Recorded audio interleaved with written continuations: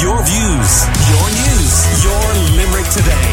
With Gillian Devlin in for Joe Nash on Live 95. But next week, County Limerick downhill mountain biker will be up against the best riders in the world, globally in the World Downhill Championships in Fort William in Scotland. Oisin O'Callaghan is from Ardpatrick in County Limerick, and he's on home soil for a rare visit and a break from racing ahead of the championship. And Live 95's Sandra Quinn chatted to him about the race, his ambitions and how it feels to be a role model for young cyclists in his home village. So I've been home the last 3 weeks and leaving in a few days on Sunday to get back over to the World Championship in Fort William in Scotland, or the end of the season for the next few races. Amazing. Now, I know the last time I spoke to you was via WhatsApp, and you were abroad, you were in Europe, you were at the World Cup. So the World Championship, that's bigger again. Can you tell me how big it is? What kind of competition are you going to be up against? Yeah, the World Championship is kind of a one-off event every year where that's the one everyone wants, because it's the one where you get the rainbow jersey. And I was lucky to get it as a junior, and I'll be obviously looking to do my best again this year and for the next few years. But there's obviously now in the elite category, there's a lot more bigger names and a lot more competition. Amazing. You're only 20. Like, you're really young. On your team, you ride for a German team. Like, how do you compare age-wise? Are there people much older than you? Are there people younger than you? I mean, who are you competing against? I'd be the youngest on my team. Some teams have juniors. So, like, if there was a junior on the team, obviously they'd be quite a bit younger. I'm always used to being the youngest on the team. Being a junior on a pro team, I was just always used to being the youngest, so it's not any different for me to be young now. Okay. And do you think it's an advantage that you started so young and you honed in on it so young and so quickly that you have longer to work on your career in riding than someone who started at maybe 26, which I imagine isn't uncommon? Yeah, especially nowadays with like the sport getting closer and closer, and like the difference between a race win could be like 1,000th of a second over like a 3-minute track. So it, like, now the days of starting when you're like 15 or 16 are gone. You have to be riding bikes from like a really young age to be able to make it. Wow. Like, I assume there was a time when you were just riding around on a bike for the crack. When did that change? I suppose it changed when I was probably around 12 or 13, when I started just racing locally and then decided to take it to another level, then another level.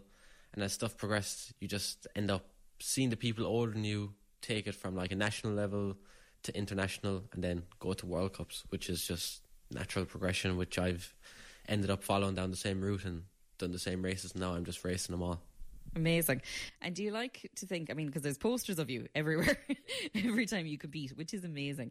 And it's lovely to think, so I have a 3 and a 4-year-old, they ask who you are and I'm able to tell them. And I think that's amazing that a kid who's going around on a balance bike, not even a bike with wheels yet, is already looking up to you. Is that just kind of surreal?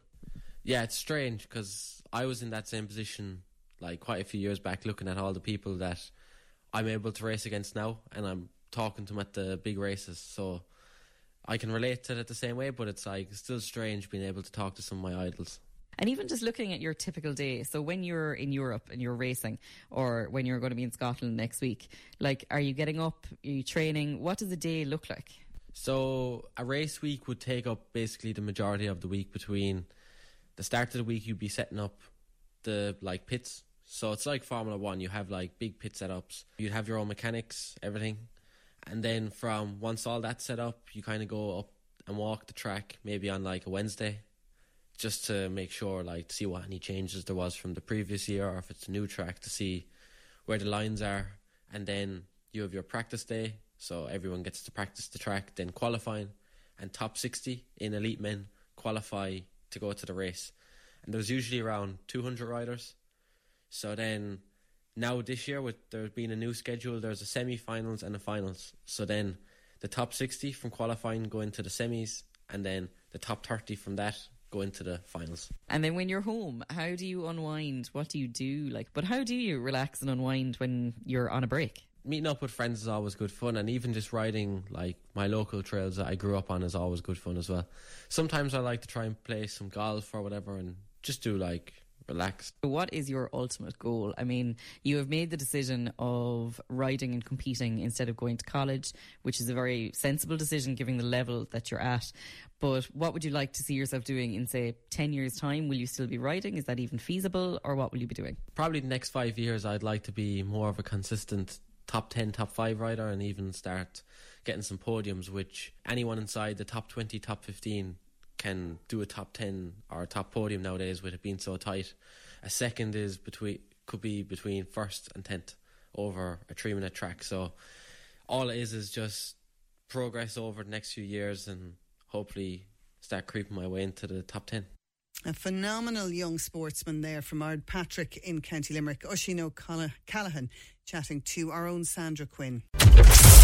Your views, your news, your Limerick Today with Gillian Devlin in for Joe Nash